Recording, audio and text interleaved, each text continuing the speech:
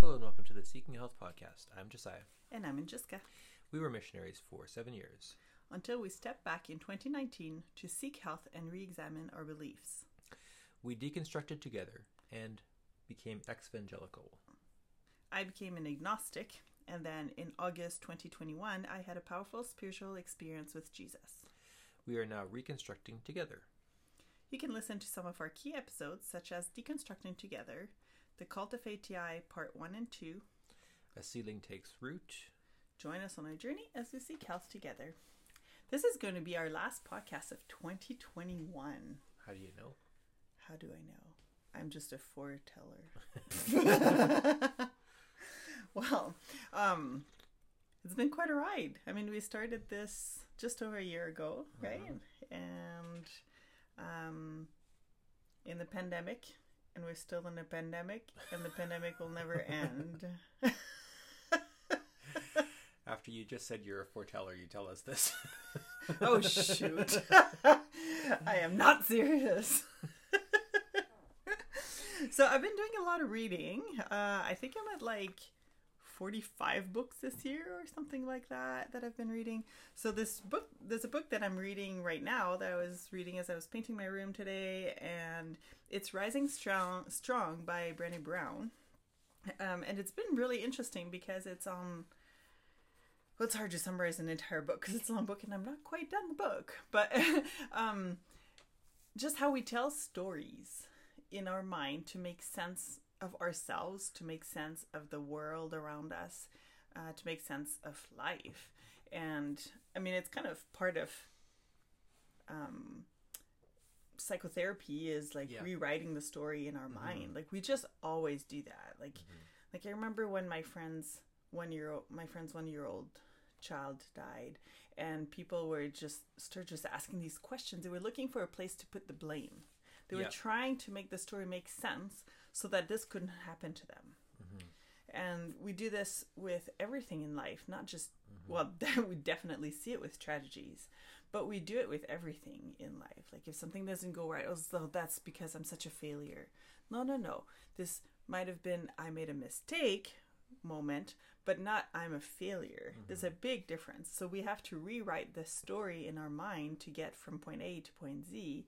And that's where the real work is, to change that. And those thoughts often come from childhood experiences and might have even, some thoughts even protected us and helped us survive the certain events. But they can take such hold, such root, that it just becomes our go-to.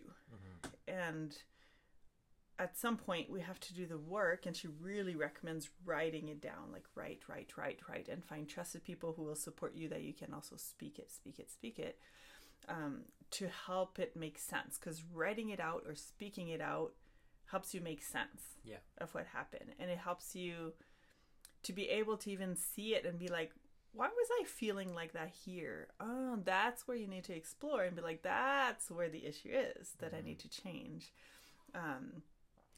So it's like in your brain you have this person that's constantly building the floor of your world. Like if you imagine virtual reality, like he's building the floor. But his tools were formed in childhood or through religion or through these different structures.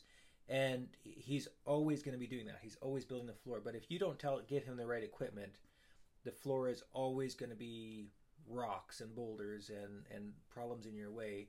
And you think, okay, well, I'll get a divorce and get out of that marriage, or I'll go evangelical and get out of that church, but then you just create another world that's the same. You repeat until you give him better tools to rewrite the story in a better way.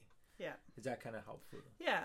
And she uses an example of from a cave. Like you have to go in this cave, and it's like, well, where's my tools? What do I use?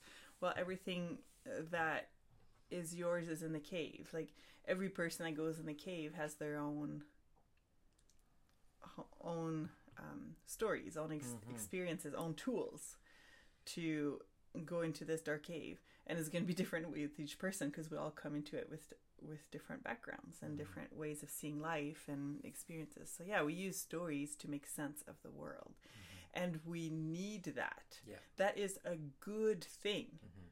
but it can go bad. Yeah. And it often does. And we'll often seek to place the blame for something on someone to make it make sense. And even if it's putting the blame on ourselves, because we're perfectionist, we can put the blame on ourselves. We'd rather do that, but it makes sense, than having unknown in the world and mystery. Yeah, well, you need to have a story. You need to have a story of some sort, or else, like... I mean, storytelling has been around since the beginning of the earth, the universe. Like, we've always had storytelling. Now we do books. Yeah. We do Facebook. We do Twitter. We do all these things, but it's always story-based. Yeah. Well, I feel like if you don't have a story, like my mental picture is somebody just crawling into a hole. You're just aimless, purposeless, hopeless. And you kind of, your brain turns to mush until you figure out what the story is. Yes. Like, and that's what happens when tragedy hits, or when a pandemic hits, or when you lose your faith, or when you find your faith, or you have a kid, or you lose a kid, or, you know, these life-changing events. It's like, okay, what's the story? Yeah.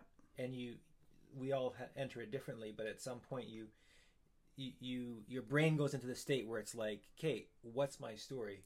What's the purpose? Who are the good guys? Who are the bad guys? What's going on with this story? And you need to make sense of it, or else you can't function. Yeah. And even with working with kids in therapy, like they often use stories to work with kids, because they also need to make sense of their world, but they don't have the vocabulary or all the ways to be able to put the pieces together. So you can really, if there was a traumatic event in a child's life, to be able to tell them that story over and over and over again can bring healing. And I've had friends who've done that with their kids, and from traumatic event, and it totally helped, made a huge difference in that child processing that traumatic event. And I thought that was really interesting, because we can actually, as parents, help our kids develop good coping skills or move past some traumas with stories. Yeah. So that brings me to a few quotes that she said that I wrote down that I thought we could talk about. So here it is. The quotes, starting now. To the I can't say this word. Conspiratorial mind. Wow, good job. Shit never happens. And yes, I love that she uses strong language. Okay, so to the conspiracy... I love that you still do too. All right, let's start over.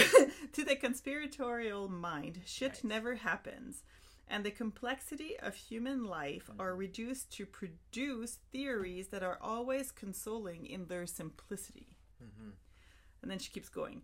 For conspiracy theorists, bad things do not happen because of wildly complex world of abstract historical or social variables. They happen because bad men live to stop our happiness. And you can fight and possibly even defeat bad men if you can read the hidden story. And then she says, we make up hidden stories that tell us who is against us and who is with us, whom we can trust and who is not to be trusted. Conspiracy thinking is all about fear-based self-protection and our intolerance for uncertainty. When we depend on self-protecting narratives often enough, they become our default stories. So I really read again what that was about, intolerance for uncertainty. Conspiracy thinking is all about fear-based self-protection and our intolerance for uncertainty. I think that's so, like, uncertainty is so difficult. It's hard. And I think that we're kind of orbiting around thinking about just how the brain works at a fundamental level. I think that's kind of what we're orbiting around right now. And fundamentally, I think our brains, our inner selves, are deeply troubled with the unknown. We want and need order. Like, the fact that somebody died is almost less traumatic than the fact that we don't know why. Yes. You know, which is why we do autopsies, which is why we do, investigations, and, people that, like, they're just lost at sea. It's like, that's more traumatic than if they died and we knew exactly what happened. Like, we need that story. And when we are waiting for test results. Yeah. do I have cancer or not? Mm-hmm. That's horrible waiting. Yeah. Because you don't know. Yeah. And your life can change. Yeah. And you don't know. And you can't do anything about it. Yeah. Except wait. We don't like that. Yeah. And there's a reason why. Mm-hmm. There's a reason why that our brain does not let us rest. If something really bad happens, our brain does not let us rest until you figure out what happened. Exactly. Okay, Joe from our village fell over dead. Why? We're not just going to go on with life. We're going to figure out why. Yes. Did he eat berries? Did he get into trouble with somebody in the village that poisoned him? Whatever it is, we got to figure out why, because we don't want everybody dropping over dead, right? And so it's part of our DNA. It's part of our deep programming, but it can get us into trouble because sometimes, as she says, I think that was a great place to start the quote. Sometimes shit just happens, mm-hmm. and that really fucks with our brain. Yeah. When shit just happens, it's like, well, maybe he just fell over dead because he had an aneurysm, and we don't have the technology at this point, and to know what that is. Yeah. It just happened. Yeah. And that's where as we've talked about before, like that sometimes religion steps in, or a different type of bad story and says, well, he was judged by God, or he made the spirits angry, or something like that. Or else perhaps there's a conspiracy. Perhaps other people, we just need trying to get us, or we just need to be able to figure out the hidden story, and then we can defeat the bad man and go back to simple life. Yes. So there's actually a word for the human tendency to see shapes where there are no shapes. Like if you go out and look at the clouds and you relax and you look at the clouds with your kids, you can see a seahorse, or you can see a tree, you can see a face. And this is because our brain is constantly trying to see order. It's called pareidolia. I have to Google it every time, but I feel smart to be able to say it. And obviously this is something that at this stage of society, as we're dealing with something where shit happened on a big scale, sometimes there is no big story. Sometimes there is no conspiracy. We're just dealing with something really bad that happened, and we're trying to figure it out as best we can. It's a pandemic. It doesn't mean that there's a hidden story. Mm-hmm. It might just be stupid world again. Like, just shit happens. Yeah. Yeah. And what this makes me think of is G.K. Chesterton is an author that explains Christianity in a very unorthodox way. I forget, he's not neurotypical. I forget what he had, if it was ADHD or something else. But he's got a very eccentric way of writing, but very profound. And he wrote, "The madman is not..." So this is, old. This was written like 100 years ago, so he uses madman for somebody that, is not thinking clearly, not politically correct for today. But the madman is not the one who has lost reason. The madman is the one who has lost everything except his reason. So his point being, and he's kind of got a way of, he's kind of verbose in how he talks, so it's hard to quote him specifically, but it's not when people go off the rails and they go into their head and what he would say, they become a madman or they become mentally unstable. It's not that they've stopped thinking clearly. In fact, their thoughts, if you talk to somebody that, is clinically insane or is, not thinking clearly, their thoughts are actually extremely clear. The problem is they've lost touch with reality. So you're calling conspiracy theorists madmen? So, that's a great question. I'm glad that you asked me that to clarify that. Because, that's not nice. It's not nice. But I think that we can look at what is the worst case scenario and see, okay, how can I tend towards that? Yeah. And I'll use myself as an example. There have been times when I have got really, really excited about only one author, and I want to listen to only that author. I want to listen to all their podcasts. I want to listen to, if they're a Christian, all their sermons, and it becomes a closed loop. All that I think about all the time is this one person's thinking. And another example that G.K. Chesterton uses is a circle. That you can have a circle that's completely coherent, it's perfect all the way around, but it's very small.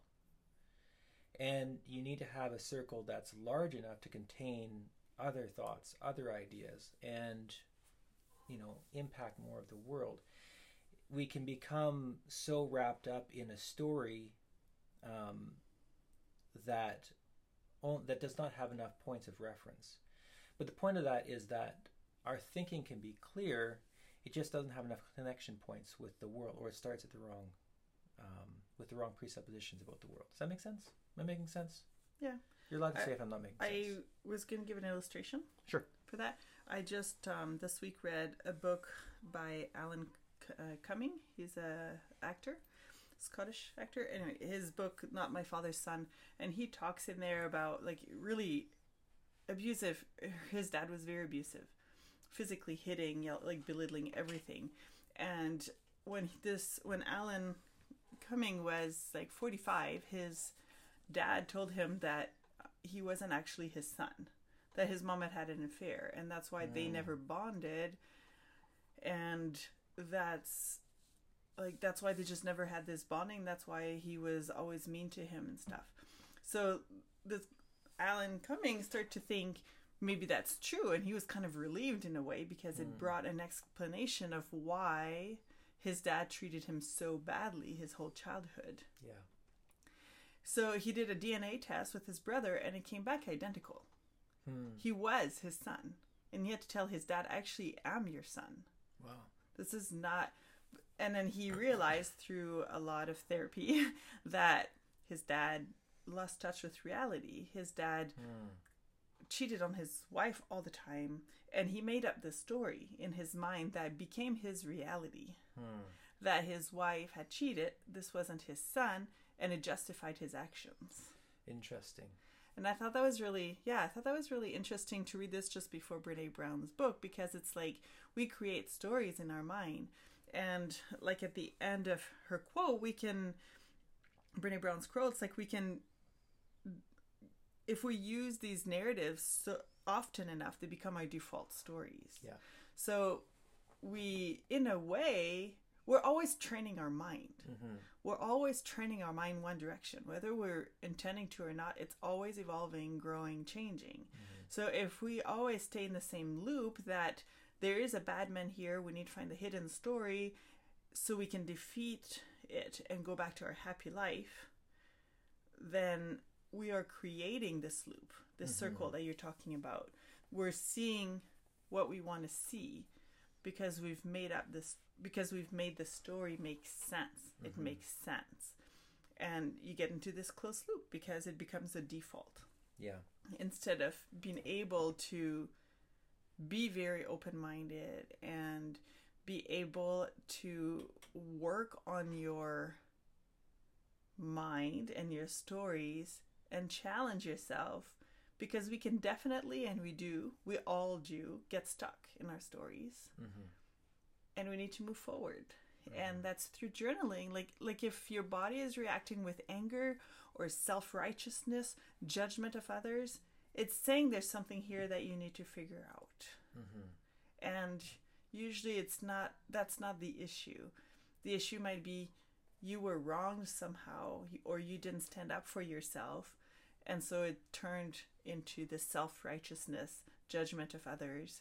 But that's the issue to work on, is I am a failure instead of I made a mistake. Yeah. Like it's rephrasing it, but that takes work. It takes time. It takes retelling the story, writing it out till you can figure out what that reframe is. And, reframing a story like that, I made a mistake versus I'm a failure, that the difference between that is this core belief that I am good, right? And changing that core belief is so difficult. Other core beliefs are authorities are good. Other core beliefs are the world is a good place. We can have these core beliefs that maybe we don't even recognize, that we think I'm a bad person, or all authorities are bad, or the world is essentially a bad place. Everything is essentially getting worse all the time. And you can see that in some people's thinking. Every time they tell the story, it's the same story but different actors. Yeah. Is that maybe something we want to think of or talk about? Like, I feel like in my pocket of Christianity, where I was raised, I grew up reading stories about the end of the world. And at that time, that was the whole generation North America. Except if you were raised maybe Catholic or Lutheran, but certainly within evangelicalism, you know, that was literally bedtime stories for a while, was reading about the end of the world. And it was like how cell phones and credit cards and different things were going to be the mark of the beast. And now those things change and those books are no longer popular, but the story's the same. Yeah. You know, we were raised being taught that we are essentially bad and that authorities are not to be trusted and that the world is getting worse all the time. And so to me, when I see people, and it's not a negative thing, I don't feel anymore a sense of anger or hatred or something towards them. I just feel like this is a story that's been told over and over, and I wish we could reframe the story, because I don't think all people are fundamentally motivated by evil motivations. No. And I don't think that the world is fundamentally getting worse every day. In fact, I think the world is getting better in many ways. And I think that authorities, sure, they're humans, but I think our government is trying its best right now. Well, I was just going to get into that. I don't know if you... Go ahead. Okay. Brené Brown also talks in her book about being challenged about, like, and she did the survey. She asked a lot of people and interviewed them. Do you believe that people are always doing the best they can? Is this a question for me? Yeah. In brief. Can you do brief? Well, I don't like the word always, but I would say usually. People are trying the best they can. So she talks about this, like, she really wrestled with that because she did not believe that people are doing the best they can. It's like, smarten up. Like, we judge other people the way we judge ourselves. Mm-hmm. So I would relate to Brené in her struggles with that, like, I'm not always giving my 100%. I'm not always working. I sit down, put my feet up, read books, relax, watch Netflix. I'm not always working. So therefore, I'm not doing the best I can. Mm-hmm. So other people that are struggling, well, it's because they're not doing the best they can. Mm-hmm. But I judge myself the same way. Then I judge others.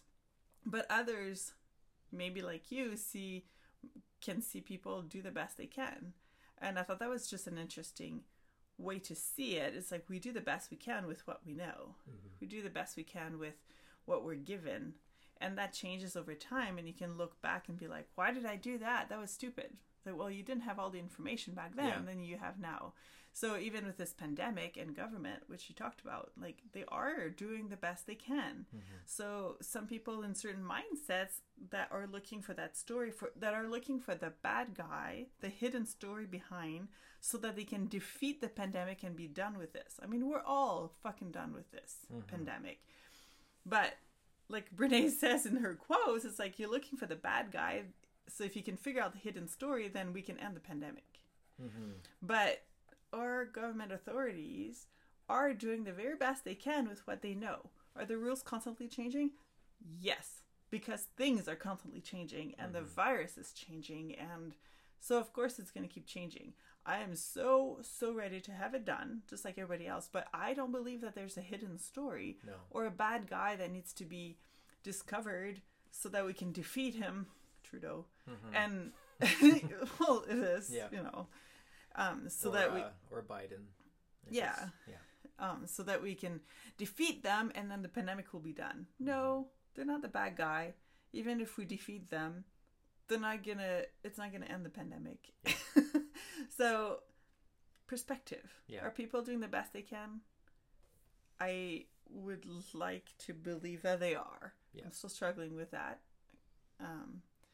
But it's just like she gave that, and I thought that was a really good example of something that we can look at and think about. Or do we see people doing the best that they can, and we give them grace for that? And she also gets into boundaries. No, they can be doing the best they can. So now I get to decide if that relationship will continue on with boundaries or if it's done. Yeah. That's how it is. But they're doing the best they can. You can't be in my life. Yeah. If this is the best you can do, then... Yeah. Well, like your parents. Yeah. Like, that's the best they can do with what they have in life and what they've accessed for help and all these things. That's the best they can do. Mm-hmm. They can't be in our life. Yeah. And that's unfortunate.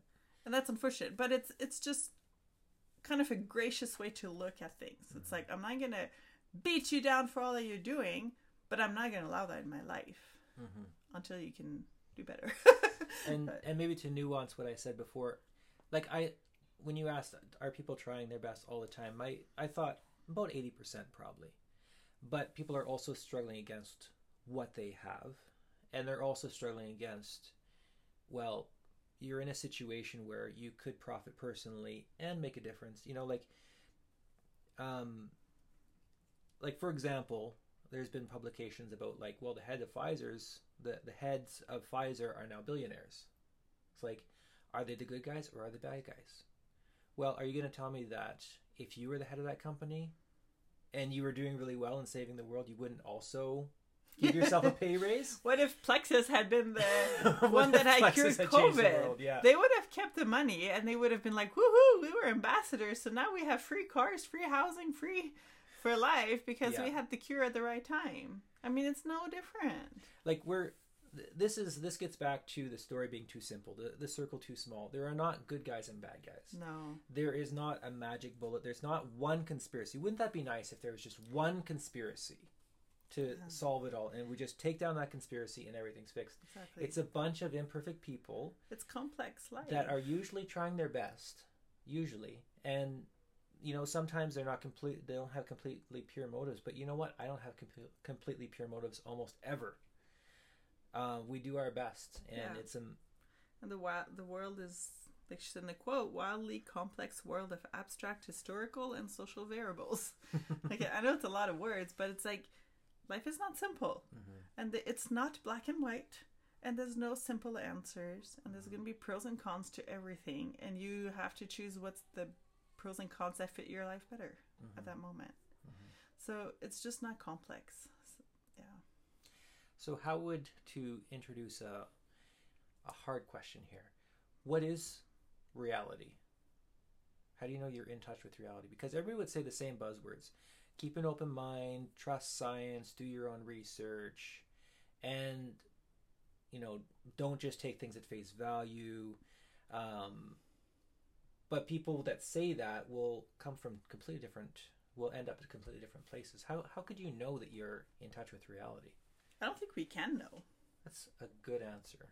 I don't think we can know. And I think what's important is to be able to admit and change our views with life. As you learn more, as your views keeps getting honed and shaped and changed by more interaction in the world and by being outside of your bubble, by being in contact with a variety of people and lifestyles, and that changes your perspective on things, and to be willing to be like, what I used to believe doesn't fit the reality I see now, and be able to be willing to evolve and change and grow in your perspectives. I think if you have all your beliefs figured out when you're 20 and they don't change by the time you're 50, even by the time you're 30, then something is wrong with your beliefs. They are not biblical beliefs if they don't change, because Jesus, God, is way above beliefs, a set. Like a statement of faith. So if it can't grow and change and evolve as we learn more about the world, about society, about science, and just change in our lives, if our statement of faith, our beliefs don't change, then I think something is wrong. Just as you were talking, I jotted down maybe some warning signs. Like, it's hard to know. It's hard to ask the question, am I wrong? Because especially about fundamental things, like that could really destabilize you, even throw you into a depression or, you know, derail your life. But it's a question you need to ask. And like you said, have my beliefs changed significantly over the last 10, 20 years? How many sources do I have? Or am I believing just one source? Do I only listen to stuff from Focus on the Family? Right. And you think, okay, well, I listened to 5 different authors. Well, are they all the same? The same. You know, they're all from Focus on the Family. No, I listen to Ken Ham too. Well, come on. I mean, you know, like, are they all from the same umbrella? Do you listen to people, you know, Desmond Tutu or somebody like from the UK? Do you Anglican priest and a monk. Mm-hmm. Like I've read things from monks recently, and I just benefit so much from it, and it stretches our mind. Can you listen to someone who is LGBTQ? Mm-hmm. Can you listen to a variety? Can you listen to women? If you're a man, can you listen to women? If you can't, then you need to change. Like it. Do you have sources that make you feel uncomfortable? And it doesn't mean that we have to be comfortable with everything, but we need to be willing to hear. Yeah. And not be like, oh, I got to protect my little ears from for sure. And impurity. I think that's such, there's people that actually teach that like you can't let yourself hear the wrong things or else you'll be led astray. It's peer pressure, right? Negative peer pressure. Yeah. Like peer pressure was always such a negative thing for me in my teenage years. Like that was talked about as so negative, and it's like, what the heck? Like we all have peer pressure in our entire life because we're made for community. So we're all going to have this peer relationship with peers.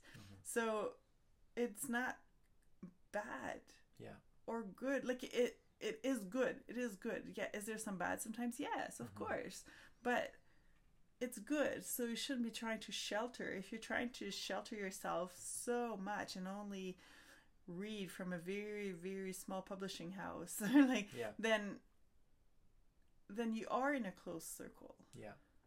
And something else to think about is, do these beliefs benefit me and my group of people? Yeah. I think that's something that I've become more and more aware of, is how much our evangelical beliefs make us not feel bad about things that we've done in our past, or make us feel like we deserve the money that we have, whatever. Like, do my beliefs make me feel uncomfortable, or do they benefit me? Is something else I was thinking of. But I think maybe the biggest thing is there margin for shit happening? Some things that can't be explained, or is literally everything explained? I think that actually becomes a question mark on your system if you have literally everything answered.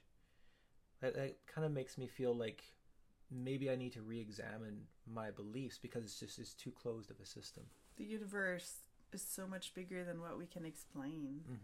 So how can our worldview be completely explainable? There is mysticism, there is questions, there are things that we'll never be able to answer, and we need to be okay with that.